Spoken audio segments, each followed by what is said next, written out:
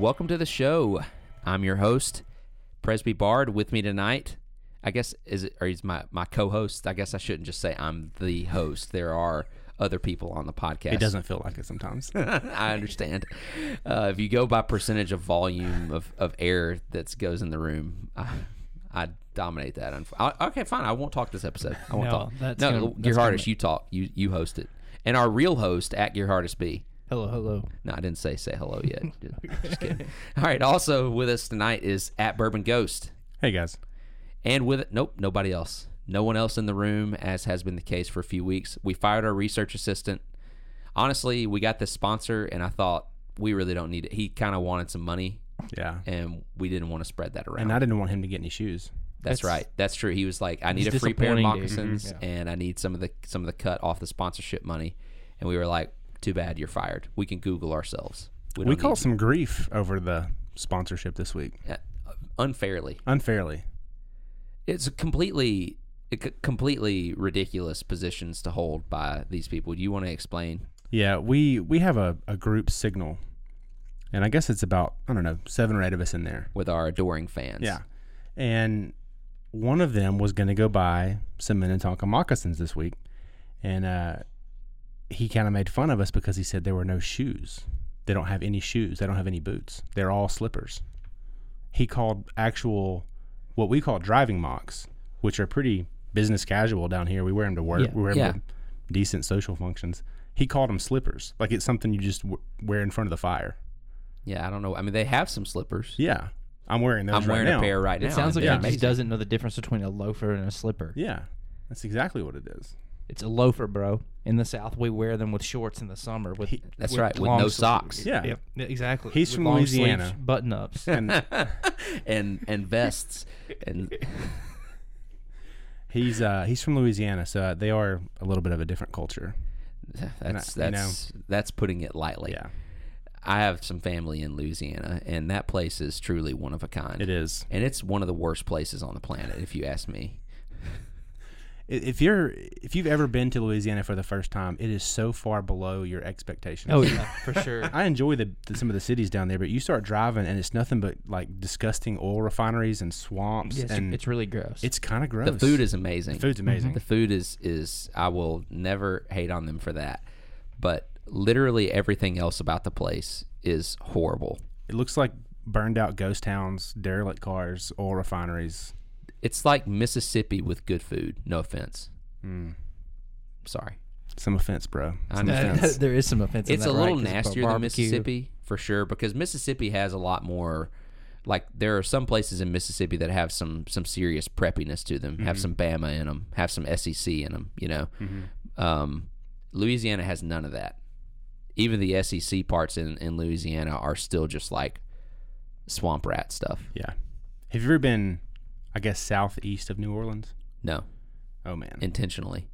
I used to work for the Corps of Engineers. Think about this. Who builds a city below sea level? Yeah. What are you doing? Yeah. Why are you building why are you living below sea level? The French, right? Or the Spanish? Would it have been the French? I guess or it'd be the French, right? So, I mean, I know everything. You're making me doubt, but everything there's French. Yeah, everything's French. So St. Augustine was Spanish, right? Yeah, you were talking about work. I cut you off. Yeah. No, the Louisiana Purchase, it became French, right? After the Louisiana Purchase? No. We purchased it. We purchased it from right? France. Okay. It's been a long time since I was in a history class. We sound like we don't know what we're talking about. I assumed that France settled New Orleans. You know, that was another one of those. That was the Louisiana Purchase, to go on a little history tangent right quick, is another one of those. I care more about what you do than what you say. You know, that's a Thomas Jefferson thing. And he's all this like small government, don't spend the government's. But it's like, you get to be president, bro, and you go off and you increase the federal debt to buy this land that we don't need. It's true. And that's what they all did. Every one of them. You know, John Adams writes the Federalist Papers, and then he suspends habeas corpus and puts a bunch of journalists in jail as soon as he becomes president. They're all horrible people. Yeah. They're all horrible. Anyway. They purchased land from somebody who didn't, I guess technically own the land, because the people who lived on the land were also, have we not learned anything? You don't have to buy things from the French. Just invade and they will surrender. That's the if you main want thing. the land, just go take it from them. They'll give it to you. But we took the even worse way out and actually paid them for something they would have surrendered to us if we would have just tried. Was that before or after he was an ambassador? That was after. Yeah, he was president when he did that. Okay, so he was president. That was He should have known. There was some sort of collusion. Yeah, there was definitely. Yeah, but I'm sure he got kickbacks. Yeah, for sure. I'm sure he got Had kickbacks to. for that. Anyway. All right, you were saying you went to Yeah. Southeast Louisiana for work. Yeah, I used to work for the Corps of Engineers on the levee systems, and this is actually a couple years after Katrina. We had a few times people would come up to us and ask us, like, "Are y'all planting bombs?" Like, truly, they thought we were planting bombs to plan the next flood. We weren't, but No, you're below sea level. Nobody had to bomb your levees. Yeah. they're just gonna break. They're just It's gonna happen. Like, they're literally just made of dirt. Water and dirt erode. It's not a good mix. But no, southeast of New Orleans, like, it's what you imagine the entire part or the entire state of Louisiana to look like. It's all stilts. It's all the creepy looking voodoo tents or cabins. It's insane. Yeah. And you don't even understand how they're there, because anytime there's a flood, anytime there's a hurricane, they're all gone. Yeah. Like, it's on that little strip that just shouldn't even And exist. they keep rebuilding them. Yeah. Like, dang, got us again. That's the thing. Let's just right rebuild. there. Let's put it back. Well, speaking of voodoo, did you guys see anything about the stock market this week? Ooh, did we ever? Did I ever? This has been a fun week. Yeah. Again, we have been saying this for a long time, by the way, and I'm sticking to it. It was even more true today. If you can't have fun being alive right now, there is no hope for you. This week was a blast. We're literally winning. 2021 might already have topped 2020 in terms of just hilarity and fun. No doubt. That was fun. It's doubt. been amazing. Only thing I'm a little mad about is that the media, and it's predictable, but they are depriving us of our Biden coverage. The little bit that we're getting, he can't get through a freaking sentence. Yeah. This guy is hilarious. If he was George W. Bush, we'd be getting every gaffe, in the world. But we can't get enough coverage of Biden to even hear. There was something a week or two ago where, he wears the earpiece, and he was He said, repeating "Salute word the for word. Yeah, Marines." that's what it was. He said it out loud. Salute the Marines. As he walked by them into a building, he said, "Salute the Marines." Oh, he's done that a few times. On the campaign trail, he did the same thing one time. But so, BG, why don't you tell us about your exploits this week? I mean, don't reveal any personal information. No. But So you were in on it. I signed up for Robinhood, I guess, about 5 years ago. Sort of, I don't know. I've said More it like before. Robin Hood, more like Sheriff of Nottingham. Yeah. Am I right? And For real. it has definitely ended up being that. We kind of did it as a way to just kind of goof off, like, amongst friends, see who could get the most money week to week. And it was small potatoes, like $50. And I shut it down for 5 years. And then last week I decided, this is an interesting market. Let's see what we can do. And that kind of made me keep up with the GameStop, the BlackBerry, all the failing businesses. And I don't know, we have a fun little group chat that talked about it too. And a couple of us even bought Dogecoin. Not the same group chat. No, different. The first group chat we do out of obligation. Yeah, The that's one true. that you just referenced is for fun. Yeah. And I guess a couple of us in there purchased a little bit of Dogecoin on the side. That was a fun, I don't know, it was a fun couple of days to keep up with it. Yeah, it's been a wild week. I'm sure everybody that's listening has at least heard about this at least a little, and that's what's honestly to me. It's not that well known. You don't think so? I mean, among people that don't watch the news regularly. I don't know. Boomers even knew about it. Like my parents knew about it. Maybe so. My parents were like asked me about it For a few days, anyways. It seemed like people didn't know. But I think that's how I there's gauge a most lot things. more people that know about it, but I don't know how much they know. That's Yeah, one of those I agree things with that's hard that. to gauge, Yeah, I really. don't think they know what's know. really going Yeah. on, but they're like they know something's going on with the stock market and GameStop. Yeah. And AMC. The interesting thing to me was that I think I first heard about it, I guess, 2 Fridays ago. But the reporting on it was really spotty. It was almost just like, well, this is strange. It just shot up.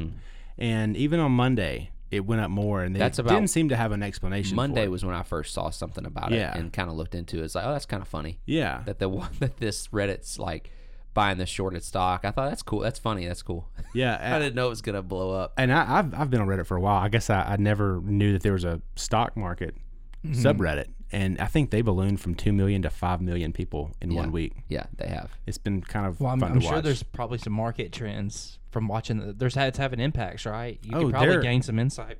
Yeah, they literally, like, I guess a couple of the mods, when they say something, people just jump on it, which is one of the reasons Dogecoin went through the roof on Thursday. Yeah. But here's the thing that's most interesting about it to me is that it is another slight populist revolution. Yeah. I mean, because you can read, like I've kind of spent some time reading some of the some of the posts from some of the people that are doing this. And, some people are doing it because they are trying to make some money or they're whatever. But a lot of people that you're reading that are doing this, they're our age. They're millennials, a little older than us, maybe more like your age, BG, right on that line.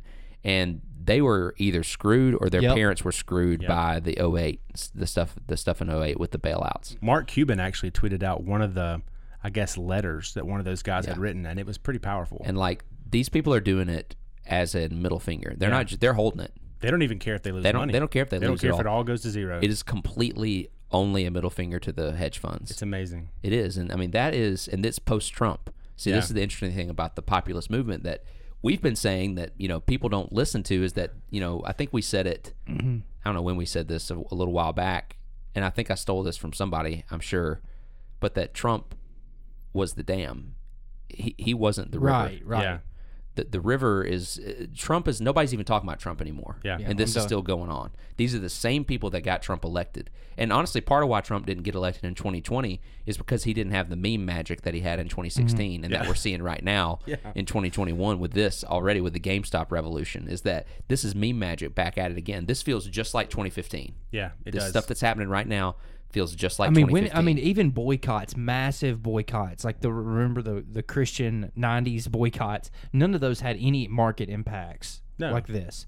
This is probably the first time I've ever seen someone decide for like an actual reasoning, that they keeping physical stores around. They actually screwed the stock market. Yep. It's fascinating. I mean, it is. It's fascinating. There were I don't even remember which night it was. There was one night I got home and we started watching some show, and I think an hour into it, maybe it was a movie, an hour into it, I realized I hadn't been paying attention at all. My wife even said, like, do you even know what's happening in this movie? And I was like, I've just been scrolling for like an hour and a half. I can't get enough. I can't stop reading this. Yeah, it's that's the part of it. Mobilization, though, to me, it showed that like it doesn't even take that amount of crazy mobilization to make a huge impact. No, that's been the most impressive thing. Is I guess I kind of am reminded of that scene in 300 where he I can't remember the king's name, but he throws the spear and makes the king bleed. That's sort of what this felt like. This is just the beginning. Yeah, this is just the beginning. I mean, I'm not sure that they're going to win this battle. Yeah, but they are going to strike a blow regardless. Well, that's kind of why it feels like the 300 because they didn't win either. Right. But they made a difference, and it wasn't really as many people. It kind of shows, but it also kind of shows that if Christians actually decided to work together and mobilize, that they could get massive things accomplished. That's what we're working on. Because I completely agree, and that's what we got to do. I completely agree. If we're going to take over, it's gonna have to be with that kind of. And we're in as good as good of a position as any society on the in the minority has ever been, ever. We're so well positioned to actually accomplish something. But we won't as long as we don't actually pay attention to the cultural mandate of taking dominion, and we actually think that there's if you want to serve the Lord, then you go become a pastor rather than you can serve God in the marketplace, take over businesses in the name of Christ. That's I guess our current event talk of the week. It's going to be an interesting story to keep following. We'll touch on it some more next week because I feel like this is the beginning. I do too, and I mostly just wanted to mention that it's interesting because it is another populist type movement without Trump, and that's the significant part, is to prove the point that this is not going away. What you're feeling in society now happening is not about Trump. No. Trump was a tool being used, and he certainly was part of it, but he started nothing. Yeah. He started nothing, and he was really involved in nothing. He was just a pawn. Or, I don't know, he's not really a pawn because it's not like they were controlling him, but I mean, he's a narcissist, to me, in my opinion, an egotistical man who runs off of just impulse and was surrounded by the wrong people. Well, yeah, and he figured out through that impulse how to win. Yeah. Because this movement was happening anyway, and he figured out how to capitalize on it. He rode the wave. Yeah, and that's all it was. But he was not, people are too much associating him with the movement, and it's not. And I'm not even speaking about whether the movement's good or bad. I'm just saying it's out. It's happening. It's out there, and of course, it's happening worldwide too. It's not just in this country. Yeah. But supposedly, even people, because anybody can buy anything on the market now. people from Europe were actually helping. Yeah, Germany. I saw like some. Mm-hmm. Yeah, that's to me maybe the most impressive part. Yeah, that's right. I'm glad you brought that up. That's a good point because that is true. Yeah. When America was asleep, Germany was the watchdog for them. It was kind of crazy. Yeah. So anyway, that's our current event. We'll come back around to that next week. I also feel like I do need to touch on the fact that when this happened, there was a concerted effort to make them look like bad guys. Yeah.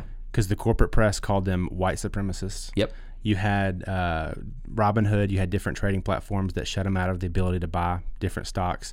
You had one news network, CNBC, actually lie on air saying that the hedge fund had already closed their positions out, so there was no need to hold these any longer. There was an absolute concerted effort to make these guys look bad. Yeah. Which that's market manipulation. Let's talk about that next week. Yeah. Because I want to let another week roll out and see what shakes out from all this, because that part especially is just the beginning. Like I saw the SEC say last night that people will be punished for their market manipulation, and they were totally talking about Robinhood. Yeah. So I want to give it another week and see what shakes ironic, from that. isn't it? Yeah, it is. It's seriously, how can you you literally make your money, you make a large amount of your money running the Matrix thing? I mean, listen, this us week being was in a simulation, banner week for the simulation is just the GameStop is power to the players, so they used GameStop stock and their slogan to give power back to the players, the people, the gamers on Reddit. Right, and literally the name of the business stops the game. Yes, Let's stop the game. Stops the game. They did it with an app called Robinhood, which is about stealing from the rich and giving to the poor. It's incredible. Okay, it's really hard, honestly. I'm freaking out a little bit. I know. Because I have chill bumps right now. the simulation thing is really starting to have a lot more credence. Do you think that began with a meme?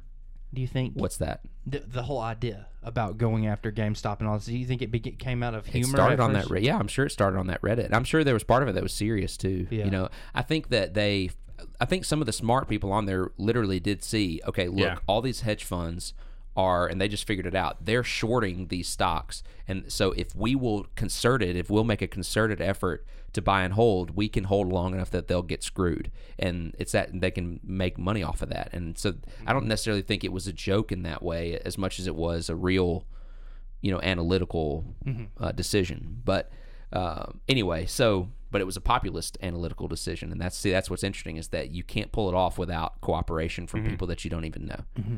It's crazy. But anyway, but what we wanted to touch on in the intro, we actually got some feedback from our last episode, which we were really excited about. We had a lot. We had to choose. Yeah, that's what I meant to say. We had a lot of feedback we had to sort through.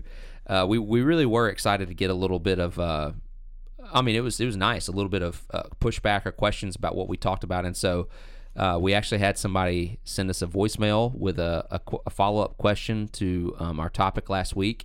So, BG, why don't you play that for us now? Hey, guys, this is Lyle Walker out of Tallahassee, Florida. Good podcast, really good discussion on Anarchy. I have one thing I'd like for you guys to kind of flesh out a little bit more. Early on in the podcast episode, it was mentioned that, to believe in anarchy, you have to believe in the goodness of man, that each man will make a decision based on what's not just best for them, but for other people as well. And I just feel like, based on my own understanding of the Bible, the depravity of man, that we know that the heart of man or mankind is mostly selfish, that it looks out for itself. There are a few instances where that's not true, but mostly we care about ourselves. So I would like for y'all just to discuss that in more detail and how that wouldn't eventually play itself out long term and be a negative for anarchy and why we really need a democracy or a government in the first place. Thanks, guys. Bye.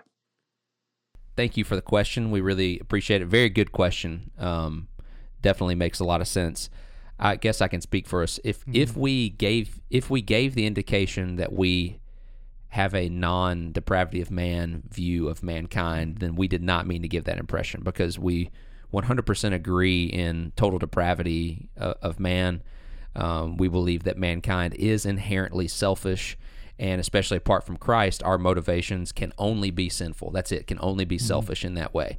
But that does not mean that our motivations cannot benefit someone else and also still be sinful and also still be selfish. So at least I'll kind of cover what I want to cover about this and let you guys chip in whenever you want to. But I actually think that anarchy is based on a lower view of mankind than democracy is. See, because democracy is based on this idea that we can elect leaders who will then unselfishly serve you and not make selfish decisions when presented with them. So if let's say we elect somebody and he is able to secretly take lobbyist money and the voters never know about it, okay, then why, with us having a low view of man, why would we want to set up a system that incentivizes someone to secretly pull things off that are selfish for them and do not benefit their constituents? That would happen all the time. He'll do just enough to benefit his constituents or to appear that he benefits his constituents, but he will always be looking out for himself first and foremost, which is to me why democracy is flawed in and of itself. All right. And that doesn't even have to be in secret. I mean, no, it doesn't even have to be in secret. Lobbying stuff happens out in the open. Whereas anarchy is based on a system that allows for, I think, man's inherent selfishness to actually benefit each other, or at least live peacefully with each other while not agreeing with each other at all. Because in democracy, we're basically saying if the vote is split 51% to 49%, then the 51% gets to tell the other 49% what to do all the time. All right, that is not going to lead itself to a good society, especially if you're talking about people that are inherently selfish. If you win, you're going to act like a winner, and you're going to enforce your winning ways onto the losers, even if it's a very, very small split, right? That's going to happen. And so I think that anarchy is actually a way for the inherent selfishness to keep from interfering with each other's lives. And the best example that I can think of to give this would be, let's say that I have Verizon as my phone carrier and you have AT&T, BG. All right, so we make a phone call together, you pay your bill to AT&T, I pay my bill to Verizon. We talk to each other on the phone, we text each other. I have no idea who foots that bill, right? I mean, when I call you, whose towers are we using? Who foots the bill? Who's paying? I mean, they're working it out somehow, and I have no idea. But I'm being selfish. BG is being selfish. AT&T is being selfish, and Verizon's being selfish. And through all of that selfishness, they figured out a way to work that transaction out. And the best part is, we don't even have to know the details. I don't have to know who foots that bill. They don't even tell us. It doesn't matter, because all that matters is that the service works, that the product works, and they have massive amounts of incentive to get these things to work. So they need to cooperate. Yeah, and if they're too selfish, you have the option to go with a different company. Yeah, and it doesn't mean they won't battle it out from time to time, but a lot of times we don't even know that that's going on. And so they're able to, I think that the selfishness is the best way for us to all coexist while not agreeing about things at all. I think this is a good point to also think about the book of Judges. Depending on your book of Judges, some people would say that the judges are just these evil people, and then the people of Israel also happen to be evil. But I think we, at least me and Presby Bard, have talked about this, that we believe that the judges are just expressions of how evil the people had become, right? So then, what does that tell us about how government works? Biblically, it means that the people's evil manifests itself in the leadership, right? So if you don't, so he's talking about approaching it from a biblical worldview, and I agree with him. But we also we have to take into the consideration that the person who's ruling is also a corrupt, evil human being. And do you want to give that much power to someone who's totally depraved? Exactly. It's just, if you examine it through the lens, both ways. Yeah, I actually, like I said, so that goes back to what we were saying at the beginning. I actually think that democracy has a higher view of man than anarchy, because it's saying that you can trust some elected official to then have this massive amount of authority over you, and they are completely unaccountable. On the federal level, they are completely unaccountable. And Judges to the voters. At least teaches us that government doesn't corrupt people. People corrupt the leaders. People corrupt the leadership.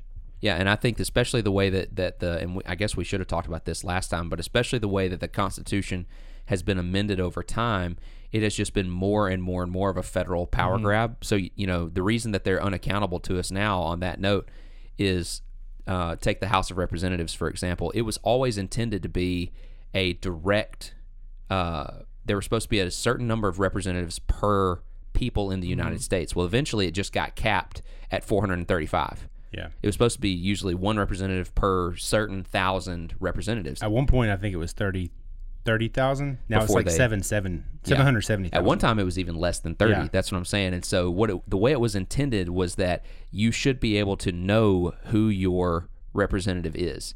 Basically, I think this was maybe I don't know, actually, longer than that. It's probably like 10 years ago that I did the math on this. And if you kept the same original House of Representatives breakdown per capita, we would have somewhere around like the House of Representatives would be like 11,000 members. Yeah. Okay. And which is exactly what it should be, because the point of the House of Representatives was to be not very efficient at passing laws and growing in power. You were supposed to be able to know directly your representative and be able to like go to their house and say, why did you vote for this thing? You know, you're represented to me. I mean, most people have not even ever met a federal representative or senator, like a federal elected official. Never met them. No, they're untouchable. Yeah. And so anyway, all of this stuff has been done with the worst of intentions and power grabs, and we're supposed to just go, well, they'll still serve us well, and they'll still serve us unselfishly, even though they have no real accountability and no real way to feel blowback from us as quote unquote voters. And I think, whereas in Anarchy, you can keep making the choice. Sorry to cut you off. No, I think too, it depends on, I guess, the perspective that you have of your elected official. Like, some people still have this noble view where, like, maybe in the early days, your elected leaders, I'm talking like in the 1700s, your elected leaders, they came in office to serve the law, whereas now they come into office to serve their, I'm putting this in quotation marks, serve their constituents. That's right. And that's a huge difference in the way that That's a we good point. think that they're supposed to be versus how they actually are. Yeah, that's a good point. And I promise you that we will touch on this topic later on. So usually the question that gets asked about this is, what about security, police, that sort of stuff. And I promise that topic is coming. It just needs to be one of the last ones that we talk about, because there's some other bridges we feel like we need to cross first. But it's a logical question, and I understand why it's one of the first things people usually want to know. But just as a little bit of a teaser, what we're saying through this is that this would even manifest itself into you being able to choose who provides you security. Just the way that you choose who provides you your cell phone service, and all of these people will work it out together, and we'll talk about that. But it relates because we actually believe that this is the way for inherent selfishness, really the only way, I think, for inherent selfishness to work out best for freedom. Because in the way we have it now, inherent selfishness leads to a lot of conflict of interest in regards to how our security is provided. And so when people act selfishly in the system that's currently set up, they will actually do things that are against freedom as opposed to pro-freedom. And that would not happen in an anarchic? I've never used the word that way. In an anarchy type system. So anyway, we will definitely cover security. That's one of them. And we're going to touch on some more of this in our main topic this week, but felt like it was a good question to address. Yeah, I think that'll be better saved for the security episode. Yeah. But anyway, we just wanted to at least address that question. It's a good question, and we certainly believe in total depravity of man. We're all a bunch of Calvinists here, so we don't want to. If we said that way, we apologize. That was not what we meant. In regards to anarchy, we might have meant that in regards to democracy. I'll have to go back and listen. Or capitalism. That bad decisions end up benefiting. Yeah. So if we said that anarchy leads itself, or anarchy is dependent on a higher view of man, we apologize. That is not what we meant. I'll have to go back and see where we said that and correct that. Not bad decisions, rather selfish decisions. Yeah. So we apologize. But great question. Keep them coming. If anybody else has a question about anything we talk about in this episode, you can leave us a message. You can always DM us on Twitter, but the way we love to do it would be for you to leave us a voice message on Anchor, and we'll put a link in the show notes on this page, and you can just leave a voice message just like Lyle did for us, and we're very appreciative, and hopefully we'll get some more of them down the road. And Lyle, you're welcome to fire back with a counter question to this, and we're going to try to cover these in the intro in future episodes while we're on this topic. And I got to be honest, it feels nice to have a question. It does. It's a lot of fun. It is. We would love, and we've talked about this before, we would absolutely love to have people come on that are up for a friendly debate on these sorts of things. I mean, we're not just trying to be an echo chamber here. This should be one that plenty of people would have disagreement with. Yeah, I would love to have that. It's just hard to get people to. I don't really know that many people that I completely disagree with that also want to come on. You know, that I'm close enough with that also want to come on a podcast. So we're definitely open to that, and this is kind of a way for us to do that. Is for people to ask these questions. We especially love questions that start with a compliment, just like Lyle did. So if you want to start that way, we really love that. But no, seriously, we would love it. So continue to ask us things and push back on what you think you disagree with, and we'll address it. We would love to do that. So, all right. I used to get to do this for fun all the time, you know, in the good old days, like college. Now you don't get much. So I would love it. All right. Anything else? I think that's it on this segment. Yeah, no song of the week either. No song of the week this week. The last week's was just such a complete disaster. We decided to just skip it. We're just abandoning the whole thing. I apologize for how harsh I was about the song of the week last week. I listened back and I wasn't proud of myself. I wasn't proud of myself. That's okay. Yeah, I mean, they'll get over it. Yeah. But I wasn't proud of myself. I need to apologize publicly. Your hardest doesn't feel the need to. No. No. I mean, actually, I've listened to that song a little bit this week, so I feel like, you know, I don't know. You kind of dig it now. I don't know what that means. It's growing on me. Oh, there you go. Look at him. It's okay. You can like it. You can like things that I don't like. It's fine. I don't like that band, I'll tell you that, because it goes from like them to a girl singing, and it's just like there's no cohesion. Seems there's like, no cohesion in that from song to song. And I said this last time. I didn't hate it. It was something that was easy to listen to and not think about. Was what it felt like. Yeah, I definitely would say that I didn't hate it. It reminds me of that. It reminds me of the Community episode. Whenever what's his name is they're doing the Karate Kid play with Chang and Annie. Yeah, and he's like, I don't have strong feelings. Or what does he say? He goes on this thing where he's like, you don't. I don't have strong feelings towards things that don't make me feel anything. You know. I'm not going to hit you. And it's not because it's illegal. And it's certainly not because I'm afraid you know karate, because there is nothing about your performance that is believable. See, we only hit things that affect us. I don't hit water or old mayonnaise or the air, and I'm not hitting you. That's kind of how I feel about the song. I don't even hate it. Doesn't make me feel anything. Yeah. You know, if I hated it, that would at least be saying something because it was enough art to make me feel something. It doesn't even make me feel anything. I just rewatched while I was laid up in bed with a back injury. I rewatched like all of season 6 of Community. I think it's the best one. The thing I think I'm the most upset about is that Elroy was not in season 5. The best 4 character. The best. Whenever they're having the Gupta Gupta episode, and he walks into the thing in his 2015 shirt, and he comes in and goes, "How's everybody doing?" I asked a damn question, real quick like that. It's so good. He's a great character. He is. He's so good. Anyway, all right, let's quit talking about Community. We do this every episode. Can't help it. Yeah. Well, you know what? This podcast, it's a symphony. It is. You never know what you you're pay for, folks. That's right. Speaking of pay for, we'd like to take this time to thank our sponsors, Minnetonka Moccasins. Been there since the beginning. Are you wearing, Gerard, are you wearing some Minnetonkas? Right now. I'm GB, you wearing mine? Shoes, I'm sorry, BG, you wearing some? I'm still wearing them. Me too, fellas. 3 for 3. We've all got them on. They're fantastic. They're comfortable. Go get them. Use code GUESS20. GUESS20. For every walk of life, Minnetonka Moccasins. That's right. All right, let's move on to our next topic. Time for our topic of the week.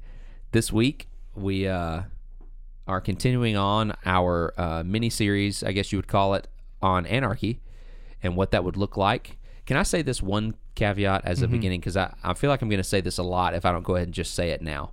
All right, one of my big beefs with talking about this thing in general, whenever I've had these discussions with other people in the past, is that typically the counter arguments that people give you, or the questions they'll ask you, the pushback they'll ask you, is they want you to set up a utopia. They want you to say, well, under Anarchy, how will you stop murder? Yeah.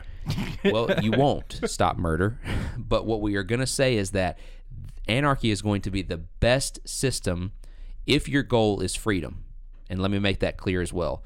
If your goal is freedom, if your primary goal is freedom, then anarchy is going to be your best system for this. It will not be perfect. So a lot of times, again, it'll take things that like, our current system does not solve and say, well, how are you going to solve that problem? As though it's comparing it to something that already has this figured out. It's like, what are you going to do about mass incarceration?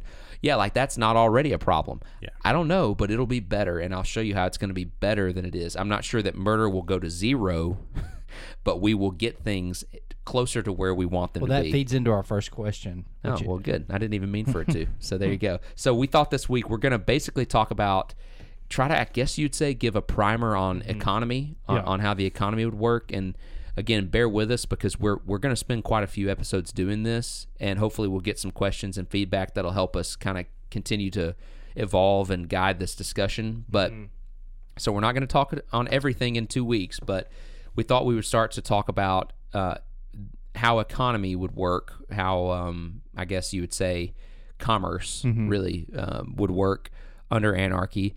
And Geerhardus is going to kind of, I think, just ask questions maybe? Right. Just kind of from the point of view of maybe someone that hasn't made their mind up yet on what they think about this. How do you think a full-on capitalistic economy, how would you say that that's not utopian, like Marxism? Apparently one of the most frequently asked questions is, isn't it just another utopian idea? It's only utopian in the sense that it is the best that we can hope for. It's not utopian in the sense that it's perfect. So it just depends on what people mean by utopian. Yeah. I don't mean perfect. So I guess maybe the caveat being, do you think this is something that's like, it's a great idea, but it's not implementable? Oh, I see. Okay. You're talking about in like the way people euphemistically. Like I've had the conversation with people and they'll say something along the lines of like, well, if you could get all that to work out, then I agree with you. Yeah, but derisively they'll say, oh, that's just a utopian view. I see what you're saying. Well, the reason is because we actually do let this quote-unquote utopia exist in several other areas of our life, just not in the area of security and defense, which is where government takes over. And then they have to everything comes from the government. Governments have to have a monopoly on the use of violence, okay, a monopoly on the use of force. That's what government is. I guess we probably should have started with that if we may have talked about this already. But government, as it's, the technical definition of government is that it is a monopoly on the use of violence, meaning that they can use violence on you. You can't use violence on the government. As an example, in our nation, you cannot criminally sue the government. Right. You can civilly sue the government for money, but you can't criminally sue the government, which means that if the police kill somebody in your family, you are not allowed to sue them for the death penalty. Right. The state has to sue them for the death penalty, okay? Yeah. So the state holds the monopoly on the use of force, on the use of violence. All right. And they react that way no matter the crime. If you steal from a bank, you might get, a few years. If you steal from the federal government, it's always more severe. Yeah. But every crime is that way. Even that, it's still the use of violence and the use of force, but everything is at the point of a gun, because if you try to break out of jail, they'll, like, at the end of the day, they would shoot you, like, if you just continue to take it down its logical course. And that's where some of the extreme rhetoric around theft and taxation comes from, is because we're saying, if I failed to pay this tax, someone would come to my house at gun and make me pay the tax. Exactly. So that's like what we mean. The logical end of it, eventually you would get to a point where you'd either get thrown in jail. If you try to run from jail, they would shoot you. There eventually it is at the point of a gun. And so that is the monopoly on the use of violence. And so government starts with the monopoly on violence. They have to be able to be the ones that use force. And from that, they are able to spread their tentacles of overreach into things like taxation, into things, all this other stuff. But it all comes from defense. They say that they are allowed to do this because they will provide you with security. Yeah, it all starts as a security thing. It all starts there. And again, we will cover how security would be handled by the market later on in another episode. But for this one, what was your original question? I'm sorry. It was just how is it not a utopian system that's not implementable? So like I said, we already have this quote unquote utopia in other markets. So if you view security as a market, just like you view insurance as a market, like fire insurance as a market, life insurance as a market. You view education as a market. You view, groceries as a market. All of these are markets, right? Just the different goods that are transacted. Well, we have a anarchic system in a lot of other markets, just not in the market of security and in the courts yet. See, so we have that utopia in the example I gave in our intro of cell phones. We have that. They interact with each other, AT&T, Verizon, T-Mobile, Sprint. They interact with each other, and we just have to pay our bill to them, and they figure out all the stuff in between, how they're going to cooperate with each other.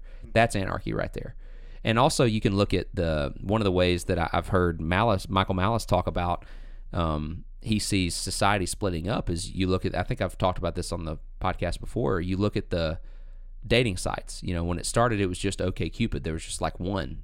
And now there's a different dating site for every single like tiny difference, like farmers only, black people meet, there's like all these very, very specific Christian mingle, J-date. Really? There you go. J-date. Okay, see, there you go. So you got all these different ones.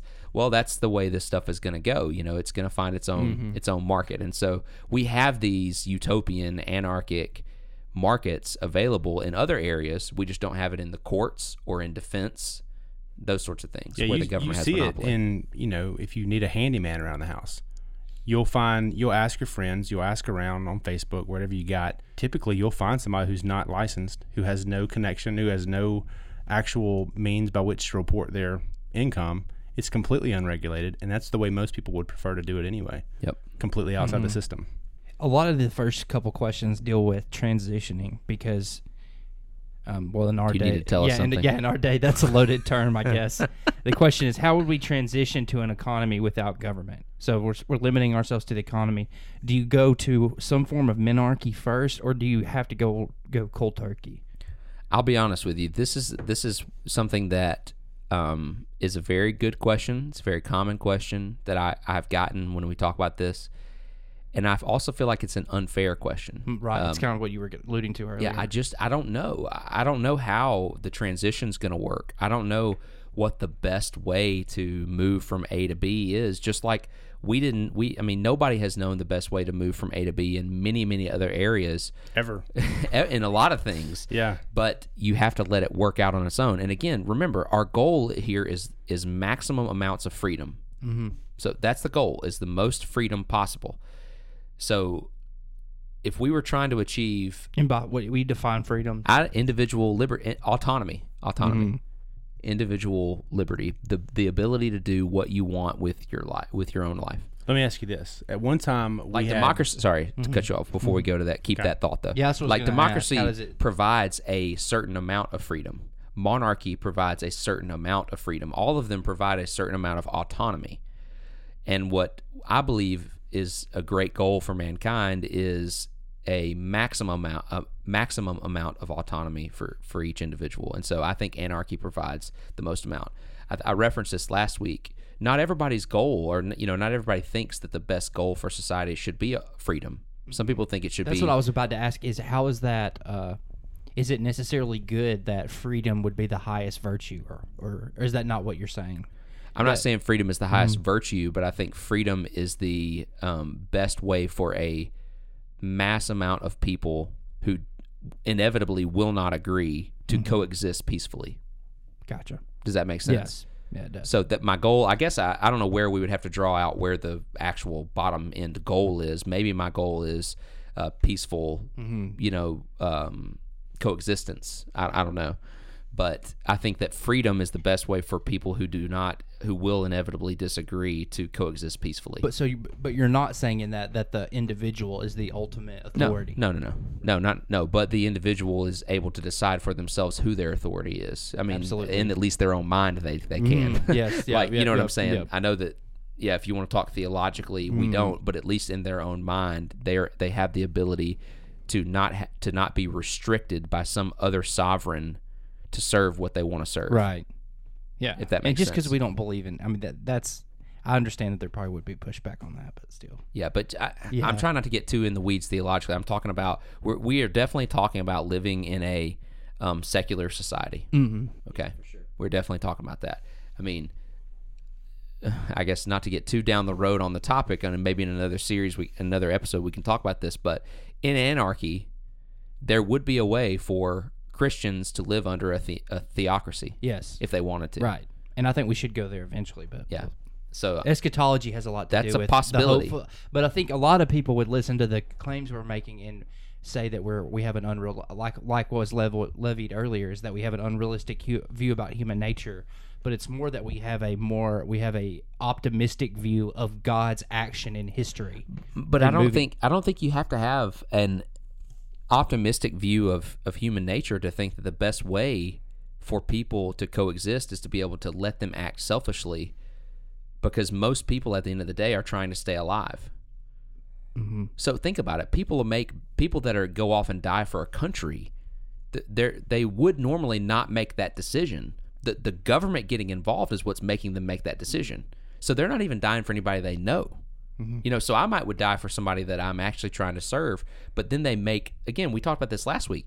The government's success was making the state God. Yes.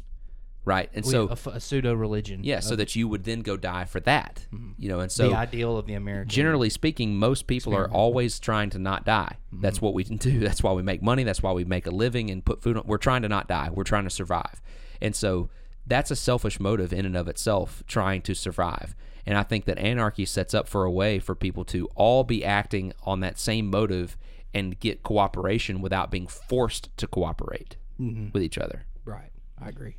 I interrupted you a while back. I hope that you held on to what you were saying. Yeah, I probably had a few comments on what you just said, but I kept intentionally repeating what I was going to say in my head so I didn't forget it. Go ahead. Okay, I would respond to that question with this question. For centuries, the main mode of transportation was a horse, until one day cars came along, and we just kind of figured it out.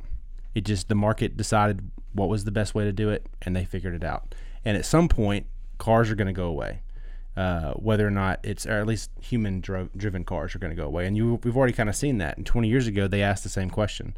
Well, how's that going to work? Well, how are electric cars that people don't drive going to work? And innovation, just, you're saying. The market's figured it out. The market figures it. And exactly. We haven't actually been specific about that we're talking about anarcho-capitalism, not communism, not socialism. Yeah, and that's what I guess that's the answer to that question is, how's that going to work? I mean, the market figures it out. Which it seems to have. And the market is just a collection of individuals. Yeah. Mm-hmm. That's all it is. Making selfish decisions that end up inevitably helping one another. But also, that's exactly right. But that also makes it sound like we're not being intentional with the like where we're getting our morality from. Like I would actually say Scripture commends limited government. The free market is owes itself to reformation ideas of everyone taking their job seriously, doing everything that they do to the glory of God, and actually bringing finance under the rule of Christ. Because that's what Max Weber, at least the sociologist, saw when he wrote the book Calvinism and the Protestant work ethic. Calvinism, with its worldview thinking of every job, not some jobs being spiritual, but every job being spiritual, is what led to the modern, essentially all these advances in technology and stuff. That's exactly right. And that's the thing, is that all what this lends us, again, remember, anarchy is simply defined as the absence of government. And what we mean by that is the absence on the monopoly on the use of force. Okay? So it doesn't mean that there won't be certain cultures that will set themselves up with court systems, with all these sorts of things, but there will not be a monopoly on that. Mm-hmm.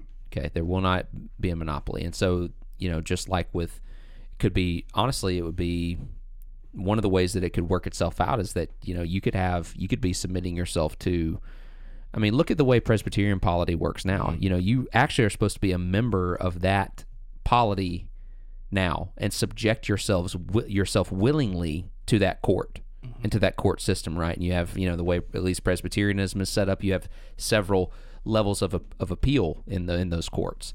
So, let's say something happens, I'm brought under discipline, I can appeal, and then I can appeal again, basically, until it's finally decided.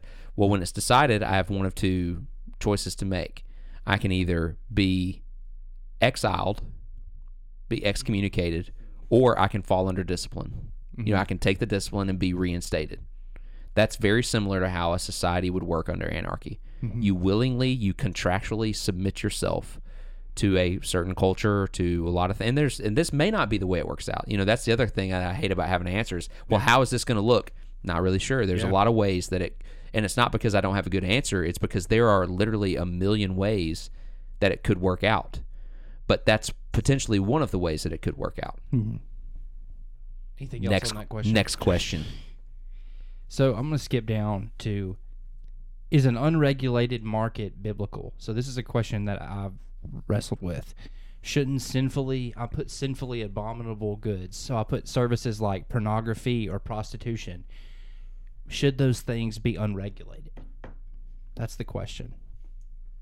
Depends on what you mean by regulation. What do you mean by that? Unregulated. So should people? I guess they're not unregulated right now. Think about it. They're not unregulated right now. That's why I reject that. Okay, I kind of reject the question in its essence, is because they're. No, I'm saying even pornography now. Like pornography now, would you say it's regulated or unregulated? Oh, it's highly regulated in the United States, right? Or not highly regulated, rather, but I mean, government has its hands in it. It's not necessarily. How is it regulated? I just assume there's probably copyrights and stuff. I don't know. But I'm just saying you can freely get it anywhere you want to. So I'm saying that it's pretty much completely unregulated. So I guess I'm presupposing like that we're changing systems. So if we're building a system, eventually, if you were in the system, you would have to answer the question of should people be allowed to sell every good or be allowed to exchange currency for any service. You will not have to be a part of any culture that you don't agree with. So if you think that pornography is immoral and should not be allowed at all and should be punishable, then there will be a society out there for you to coexist in, a culture. I mean, we do this now anyway, right? So like the three of us exist in a culture that would view pornography as not okay. But if we didn't have the government allowing it, we actually could outlaw it if we wanted, but we can't. We can't outlaw it, right? We can only sort of outlaw it in our culture. Take like our church. Let's say our church is our culture, just as an example. We can outlaw it, but we can't make sure that you don't do it, that you don't consume it. And I agree with you, but that sounds, to me, it sounds like more of an argument for limited government than it does for no government. Why? Because you're saying that there still could be a smaller, let's call it a governing authority and not a government, but a governing authority that regulates those things in an anarchist system.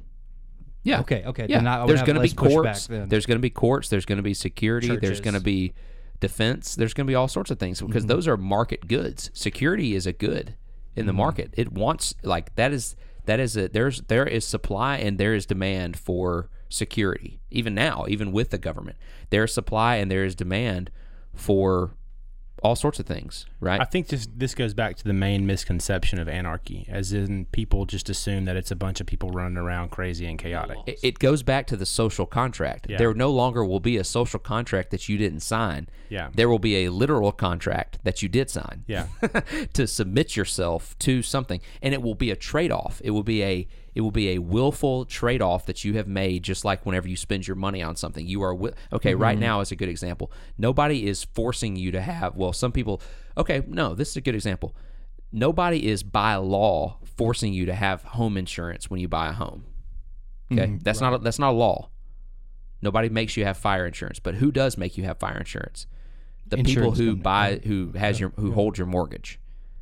See that? So that you have to have security for your home because you owe those people money. Now, if you own your home outright, nobody makes you have insurance. Nobody forces you to have that security. It's more of a good business decision. Yeah, it might just be what you want to do because you're willing, you think that that's the right decision. Or you might not hold it because you've done the math and you think it's not a good decision. There's people that do that. Yeah. So, You see what I'm saying? By contrast, though, with automobiles, you are required. And it forces a fake market. Yes. So, but you aren't required to have, well, at least in our state, you are not required to have full coverage. You're not required to have comprehensive and collision. You're just required to have liability. Yeah. The reason being, again, that they can justify that. I think I've covered this before. They can justify that because they have made a law that requires hospitals to treat people that come in there. So they can say, see, if you have a wreck and you hurt somebody, they're going to go to the hospital, and then the hospital is going to have to treat them, and then tax money is going to have to go to help pay for that. So therefore, you have to do your part in making sure. See, so it all comes from giving them anything at all. Yep. Even these sort of what sounds like a benevolent law is not a benevolent law. It's actually going to be more overreach. But the full coverage part is not, right? If you want to go buy a car and you pay cash for it, right, and you don't have a liability, payment, and that's fine. You don't have to. That's your risk, But if you want that insurance, you pay contractually. You make an agreement that or they the will bank do might this. require you to have. Yeah, if you have a loan, they do. See, so but the government never has to get involved in that in insurance. Because these are all agreements Which that is companies kind make. of interesting because people hate on that model, the insurance model, but insurance is actually a pretty highly esteemable, in my opinion. It's a good endeavor. People hate. It's one of those things. It's people hate it the same way they hate exercise. Exactly. They just hate it because it's uncomfortable and they wish that they didn't have to do it, but they know that it's probably the right decision overall, and they can't get out. They can't get away from it. It's like eating well and exercising. It's like I really wish I didn't have to do those things. It's uncomfortable to do them, but that's part of the fall. Like we need insurance as part of the fall. It just is what it is. We have tornadoes, we have fires, we have all these natural disasters. We have people on the roads who hit us with their cars. And so that's all part of the fall. Bad things happen to us, so we have to have ways to counteract that. It sucks. You get fat if you eat. Don't you think? I think pre-fall that probably wouldn't have happened. Yeah, and it also I think it comes. Not to get too far off on a tangent, but it also to me stems from a lack of a belief that somehow the Bible declares wealth as inherently wrong. Yeah, that's just not true. It's not true. Wealth is looked upon positively in Scripture. You could point to a couple passages, but anyways, this is one you're going to love. How do people protect their ideas and inventions without patents and copyrights? I do love this one, as a matter of fact. Okay, so here's the argument. The person would say, I totally believe in free markets, but how do you protect people that have good entrepreneurial ideas, not having those ideas robbed and stolen from them? Go make something, bro. Ideas are a dime a dozen. You don't get paid for ideas, and the only reason you get paid for ideas is because governments create a fake market where you get paid for ideas. You get paid for what you produce. Okay, so let's change it. What about patents on an invention? Someone did build something. It's a Pringles can. How do they not get that? Good idea. Yeah, how do they make them? Imitation is not necessarily wrong. No, look at the fashion industry. The fashion industry is the best place where this is the case, where there is almost no regulation on, because you can't patent, like you can't patent colors and patterns and things like that. You can't do it. They don't let you. And look, fashion changes all the time, and it innovates. It gets better and better and better all the time. The reason is because there is no intervention through patents. In originality, I guess the argument could be made that originality is not necessarily the highest thing that we should be.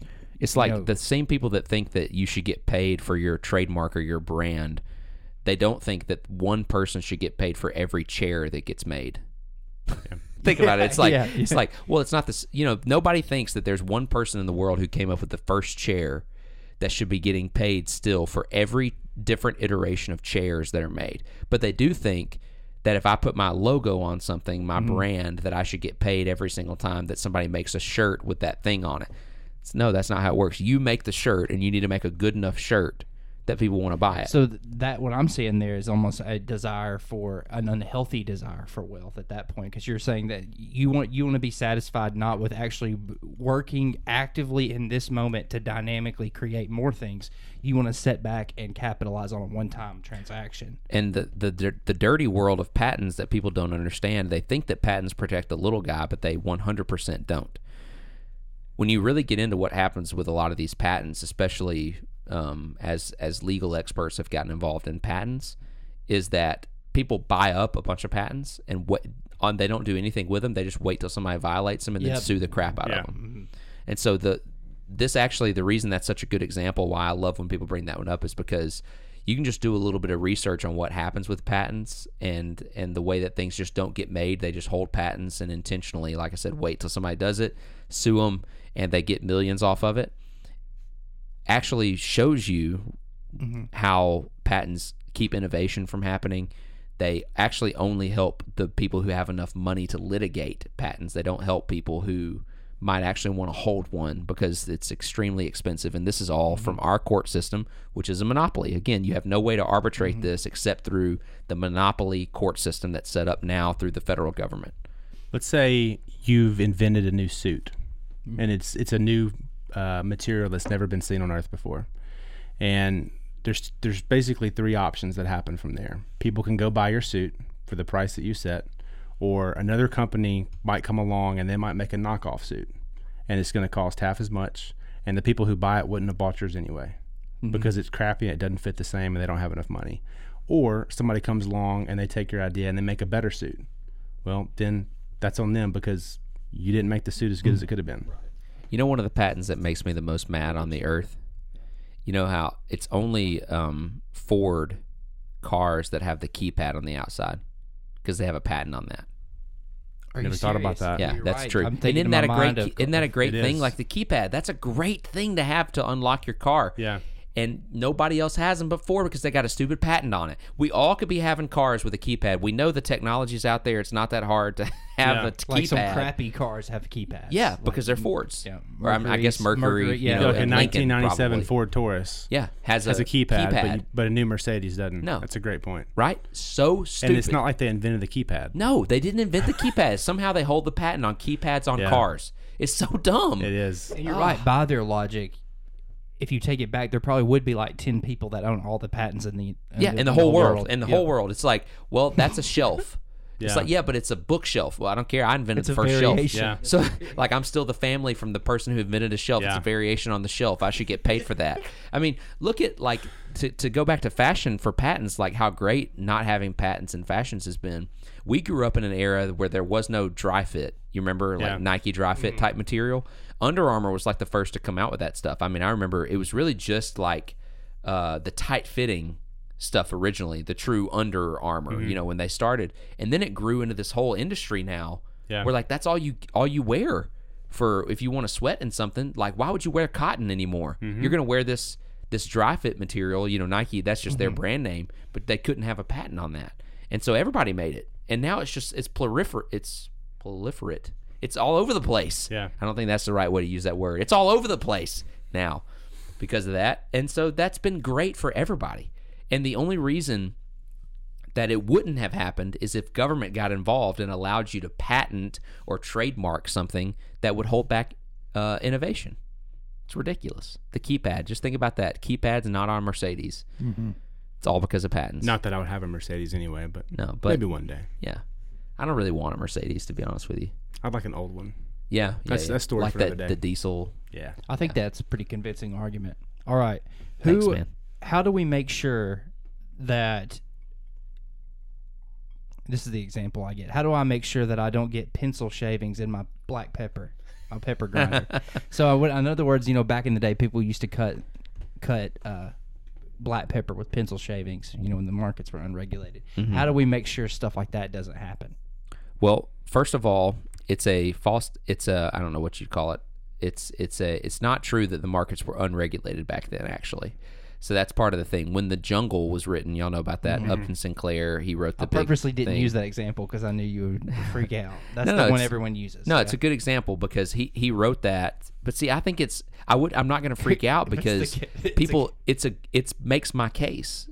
Like, there was government regulation. The reason that stuff was happening in those meat markets were because the palms were getting greased of the government employees And who a were free making market sure. journalist is the one who breaks the story. And a free market journalist was the one who changed the entire meat industry. So it does not. It's a story of the triumphant of capitalism. Yeah, they were being regulated, and the point was that they were being regulated by an unaccountable, monolithic government. And so when that's the case, all you have to figure out is who do I need to pay to keep quiet, and you can do it.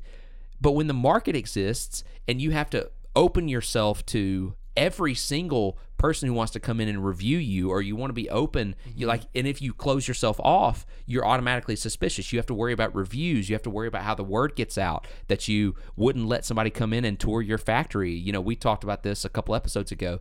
You know, if it's the government, somehow they put a stamp on it, and I'm supposed to trust that it is approved and it's clean.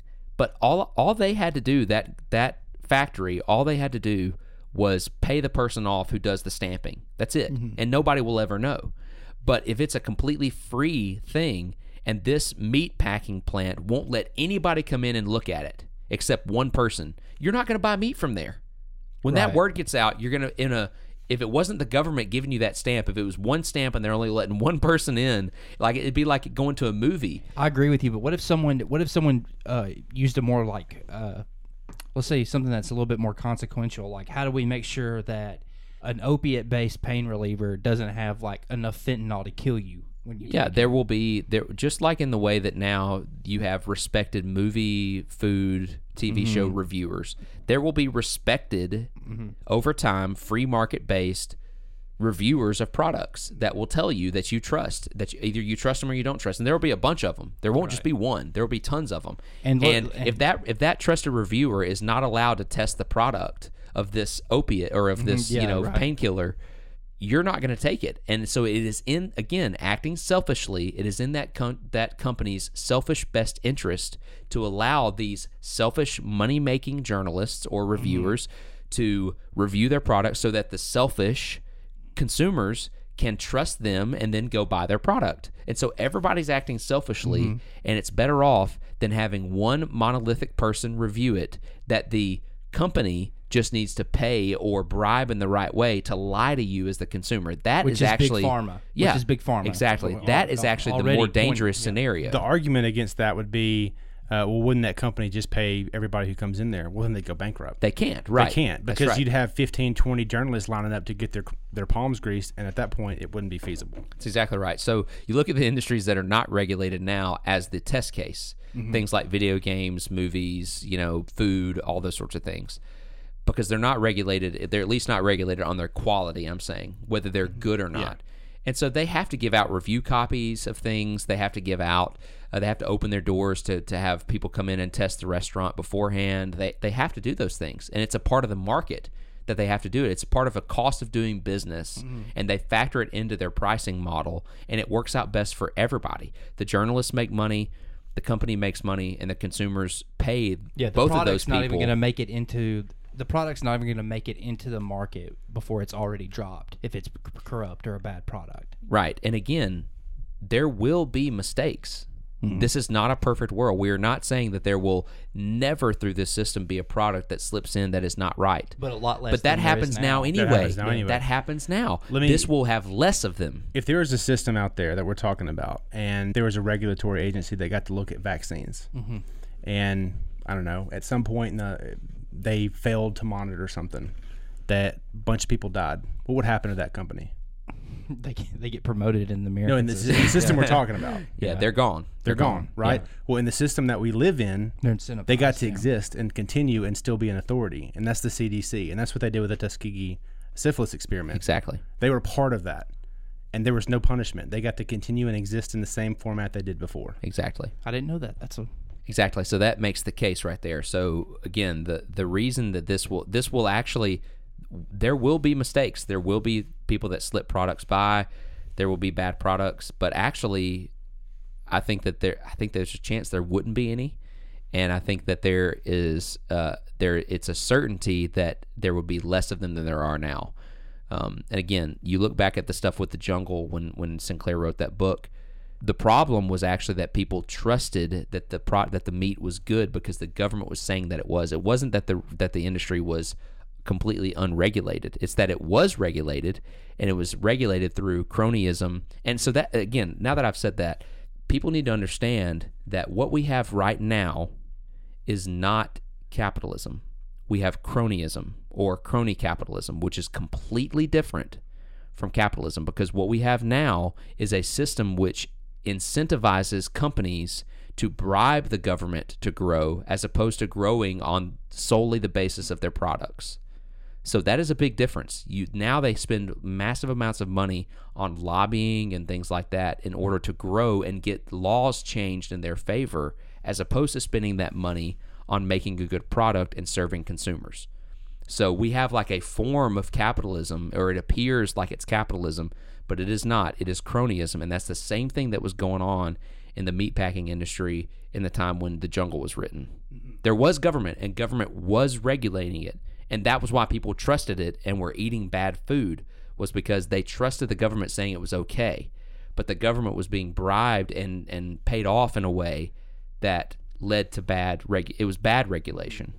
Has there been a time in modern history where we've had or not we, but there's been an anarchist economy or an anarcho-capitalist economy? It depends on what you mean by modern, because governments, I mean, like we talked about, the Constitution was a power grab in and of itself. I mean, there have been, I guess I would say that if you just start to go from now backwards in time, it has been more and more and more close to, as the government's gotten smaller, it's gotten closer to what we're talking about. Right, I agree. And so, but some people would think the opposite. Yeah, the much derided, what quote unquote Wild Wild West would probably be a good example of an anarchic society, where industry was growing, people were free to do what they wanted to, and free to coexist how they wanted to. I mean, the government was, as far as the West, like westward expansion, the government was pretty much ineffective. You know, they had these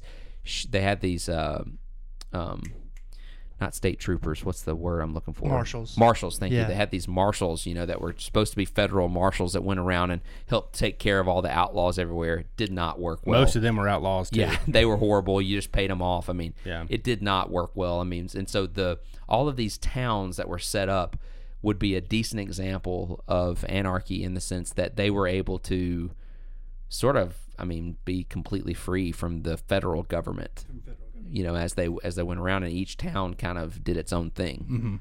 But and most people of flock to them. Yeah, people flock to it. I mean, that's how we have this. My voice is cracking a lot. And actually, you think of justice. That's how we have. But you think of the justice actually being more fair in the, at least I do, in Yeah. the Wild West. We even have country songs written. Yeah. You know, what was that? The Beer for My Horses or whatever. Remember that song? I think I think Hollywood is sort of changed the view that people have of the Wild West. It's all like shootouts and outlaws and stuff all the time. But, I mean, that certainly existed. There were bandits and there were train robbers and stuff, but like that I usually happens think now. of a quiet. I mean, that happens now, and the bandits they just have badges on. I mean, it's the same thing.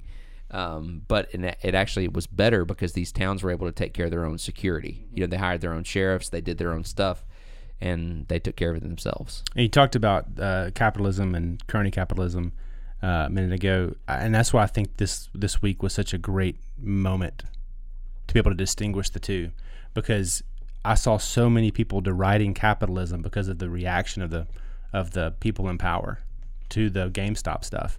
And what was actually happening was capitalism was happening, and then crony capitalism stepped in and said no. Yeah, the biggest bummer from the GameStop stuff for me so far, and I'm trying not to be pessimistic about it, is that still, when you read a lot of those stories, people are not putting the blame on the places that they need, on the place where it needs to go, which is the Federal Reserve. Yeah, it doesn't need to go true. on I haven't heard anything. Everybody's going after venture capitalists, and I hate that. Yeah, it's actually, I mean, and stock they traders. are part of the problem in the sense that they weren't morally good enough to resist the bribe from the Federal Reserve. But the Federal Reserve is what gave them the bribe in 2008. And they're also just utilizing they are, like, the in a system sense, like anyone else would do. This is a good example of what we're talking about, actually, because they're just acting selfishly. And the government is what is creating an environment that allows them to act selfishly and crash things for regular people. Whereas what we're talking about, if you take the Federal Reserve out of the equation, then them acting selfishly would be better for the people downstream than it is with the Federal Reserve in play. Yeah, and some of these capitalist firms actually paid Janet Yellen like $800,000. Yeah, like a couple years ago. When you look at what she was paid the last like 2-3 years to give speeches, one of which being what's the company that's the venture capital firm, one of the big ones, Melvin. Yeah, they paid her $800,000 to give a speech a year ago. So what do you think is going to happen now? I mean, what do you think is going to happen? And so this is what we're talking about: is that when you set up a system where there is one monolithic control, a monopoly on force, then the game switches to not making the best product. It's who is going to bribe the monolithic power the best. And that's what they're all playing. They're all playing the game of who can get to the who can bribe the people at the top the best. So these companies like Melvin Capital are going after Janet Yellen. They're not spending that money on you or making a better product. They're spending it on the people that they know are the real people who get to control what happens whenever crap hits the fan. Yeah. And so it's the system itself is what sets up a poor environment. And it looks like capitalism is the problem, but no, government is the problem. Big business is not the issue. Business is focusing their attention on who controls the power, that being the government. If that was not a thing, they would only be able to be focused on serving who has the power. In this situation, it would be the consumer having the power. The market was ready to regulate their power, and the government stepped in. I think that's a perfect example of how capitalism was working, and the government stepped in and stopped it. That's exactly right. All right. Lastly, who will build the roads? Don't say it. I know Who would that's the build 'em? got you. That's the got you. Yeah, I've never thought about this question before in my life. Who would? Oh man, you got me. Nobody would build the roads. We would if we did not have government, we would not have any roads. There'd be no way to drive.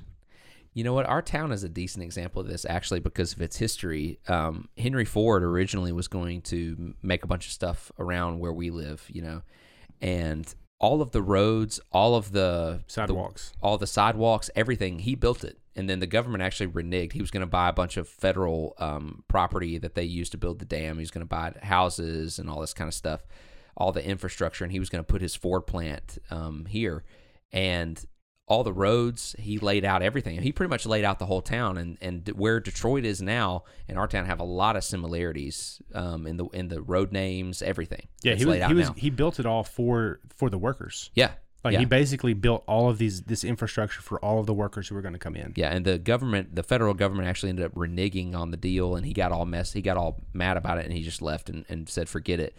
It was like some random Nebraska senator or something. Yeah, it was. It was a federal government decision that blocked it? Yeah. Wow. Yeah. It was like some random senator from Nebraska. This got all the way to vote, and I think he filibustered it. Nebraska, am I right? And basically because he didn't want, there was something in there. It had nothing to do with this. It was like he also wanted some kind of subsidy to be added for farmers that they wouldn't add, and so he filibustered, and the thing died on the floor, and they were going to redo it, but Henry Ford was like, screw it, I'm moving on. I'm tired of dealing with this.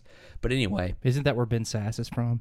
Nebraska? It is, loser. Wow. If we wanted to just make Nebraska hate a staple of this podcast, I'd be for it. I'm totally good with that. Cannot stand that place. And I've never been there. Hope I never go there, although there is one golf course I'd really like to go to one day. So if anybody's listening that's a member there, I'd take everything back and I do not agree with what's being said on this podcast. But anyway, so there's a lot of potential ways that the roads could be built. It's almost like saying, it's like I referenced earlier, I have no way to know how all of this stuff would work out. But it's like saying, how would we have cell phones? How would we have the internet without the government? Well, we did. We have had so many other much more complex systems work together in society without the government's intervention. There's a great book. It's kind of long. I'm sure nobody will read it, called The Privatization of Roads and Highways by Walter Block. It sounds riveting with a title like that. Yeah, I know. It's one of those. I actually really like the title. It's one of those ones that it's like a 400 or 500 page book all on. And you can tell how like roads only be academics privatized. buy that. The cover is Well, not I have it, so it's not only aesthetically pleasing. I have it, so not only academics buy it, they're also fake academics buy it and read it, because I have read it. I actually read this book in college. Anyway, it came out when I was in college. I remember being really pumped up about this nerdy long book on the privatization of roads and highways. But it's a good book. You can at least maybe there's Cliff Notes out there. There's some excerpts, because that's what I've done. Okay, all right. So there are some excerpts from it. And so go look that up. And that kind of, I don't want to spend too much time on that other than just saying, like, take 10 seconds to give a thought experiment with yourself. And I'm not trying to be condescending, but I'm just saying, give yourself one thought experiment about anything else that literally everyone in the public uses, just like roads. So take the internet, cell phones, whatever, that 100% of people have now and rely on, just like roads. that do not have government involvement, and that's how the roads would happen. It just would. Yeah. It just would. It's a need, it's a demand, and the market would fill it. Yeah, and it sounds like such a non-answer to say that, but it's so true. Like, people would just build them. I mean, I don't know what else you want me to say. I don't know. It's companies, people, everybody would. Yeah. It's just, again, how did we get the internet? How did we get cell phones? That we all rely on these? How did we get computers? All these things we rely on now. Like, we rely on them for our livelihood, and the government didn't make them, and we have them. Just like roads, we rely on them for our livelihood. We would make them. It would happen, and they'd probably be better. As a matter of fact, and they'd just build actually, and this is kind of another whole tangent I don't want to go on, but without the government, we probably would have actual cities still instead of the interstate madness we have now that has made suburbia and moving away from city centers a big thing. So it's actually made it worse. And the government wouldn't have to go out of their way to preserve land because the land would be preserved already, because small cities instead of these sprawling... Because we need it. Yeah. We need the land, and we would understand that, and we wouldn't abuse it. It's all tied together. I think this is convincing. It really is. This is probably one of the easier subjects for Americans to get behind. I agree. Free market. I agree. Well, I've always made the case that Americans are a lot more socialistic than they think, because they a lot of Americans say they are pro-free market, but they are pro-public schools. Yeah. So they're not for socialized medicine, they're not for socialized medicine or socialized groceries, but they are for socialized defense and socialized education. Doesn't make any sense to me. And highways and roads and highways. There are for socialized highways. There are for, socialized army. All these things would exist in the same way that you think that we don't need socialized groceries. You think the private industry would provide that better and cheaper. Well, the private industry would also provide better and cheaper by the same theory that you hold for groceries, defense, and roads. And we'll talk about defense. That's always been the most convincing argument right there. Yeah. It's just capitalism applied to every area, pretty much. We're not going to talk about roads any more specifically than this, but we will talk about defense more specifically, because I do think that is a legitimate question, because it generally revolves around the idea of, how do you prevent like large gangs from taking over other gangs, and so we will talk about how defense works later, probably not next episode or the next, but maybe, 2-3 episodes from now, depending on how this goes. But the roads thing is, to me, not that complicated of an answer. I agree. I mean, it's hard to imagine. I get that. It's hard to fathom, but not conceptually. It's not, if you just think about it for a little bit. Can I give the book recommendation this week? Yeah, go for it. Okay. I put down Henry Hazlitt's Economics in One Lesson, which is maybe 120 pages, very short book, and it deals with the one lesson, which I'll go ahead and give to you, is for every action that, let's say every gain that the government creates, there's a loss somewhere else in the economy. That's and right. It just shows example after example of taxes, tariffs, how when you put a tariff on wool to help out a American farmer, you inevitably hurt an American company that makes sweaters. That's right. There's the broken window fallacy Mm-hmm. is kind of the... Is this one of the books that's free on Mises? Probably. I mean, I'm sure it is. Yeah, that's one thing I'd like to say is that I don't know that every book we're going to recommend is free on Mises, but there's a ton of really great reading on there, and I would look. This probably is free on there. Yeah. It should be required reading for everybody. It should be required reading for like high schoolers. It should be just part of the thing. I mean, make your high schooler read it. If make your kid read it. It's 100, like you said, it's 100 pages. It's an easy read. It's not at an academic level at all. To throw one more small recommendation on top of that on this topic, because it's more like a pamphlet than it is a book, I would really highly recommend, along with Economics in One Lesson, you also read, like seriously, read them close to each other, one after another. Read I, Pencil by Leonard Reed. Have y'all ever read that? I haven't read that. I need to read that. You need to read it. It's not long at all, and it just kind of lays out how economy works from start to finish, and it's really, really good, and it uses the metaphor of a pencil, or an analogy, whatever. But I don't know what the difference is. I'm not that bright, though. So anyway, that's our topic. You got any more questions, Gear Hardest? That's it on the economy, I believe. I enjoyed that. Yeah, I did too, but I don't know if anybody else did.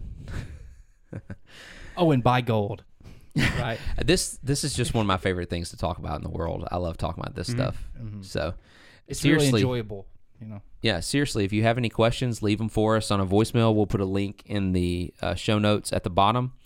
DM us on Twitter. Do anything. We just want some interaction. We would love to have somebody on. If you listen a lot and you think you want to come on the podcast, especially if you think you disagree and you want to have a lengthy discussion on why you disagree, we would be happy to do that with some vetting, of course. We're not just going to let any Yahoo on here. We had to buy our own equipment. At least that was our barrier to entry to be the Yahoos you listen to. So, yeah.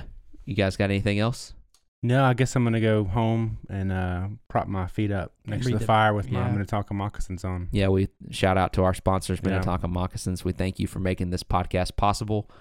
We're going to start a Patreon soon, hopefully to get people involved, help us pay the bills. Yeah, we're running low. Yeah, it's getting bad out there. BG's having to buy GameStop stock at high prices just to hope to eventually pay the bills of the podcast. All right, thanks for listening. Let us know if you have any questions or comments, and we will see you all next week.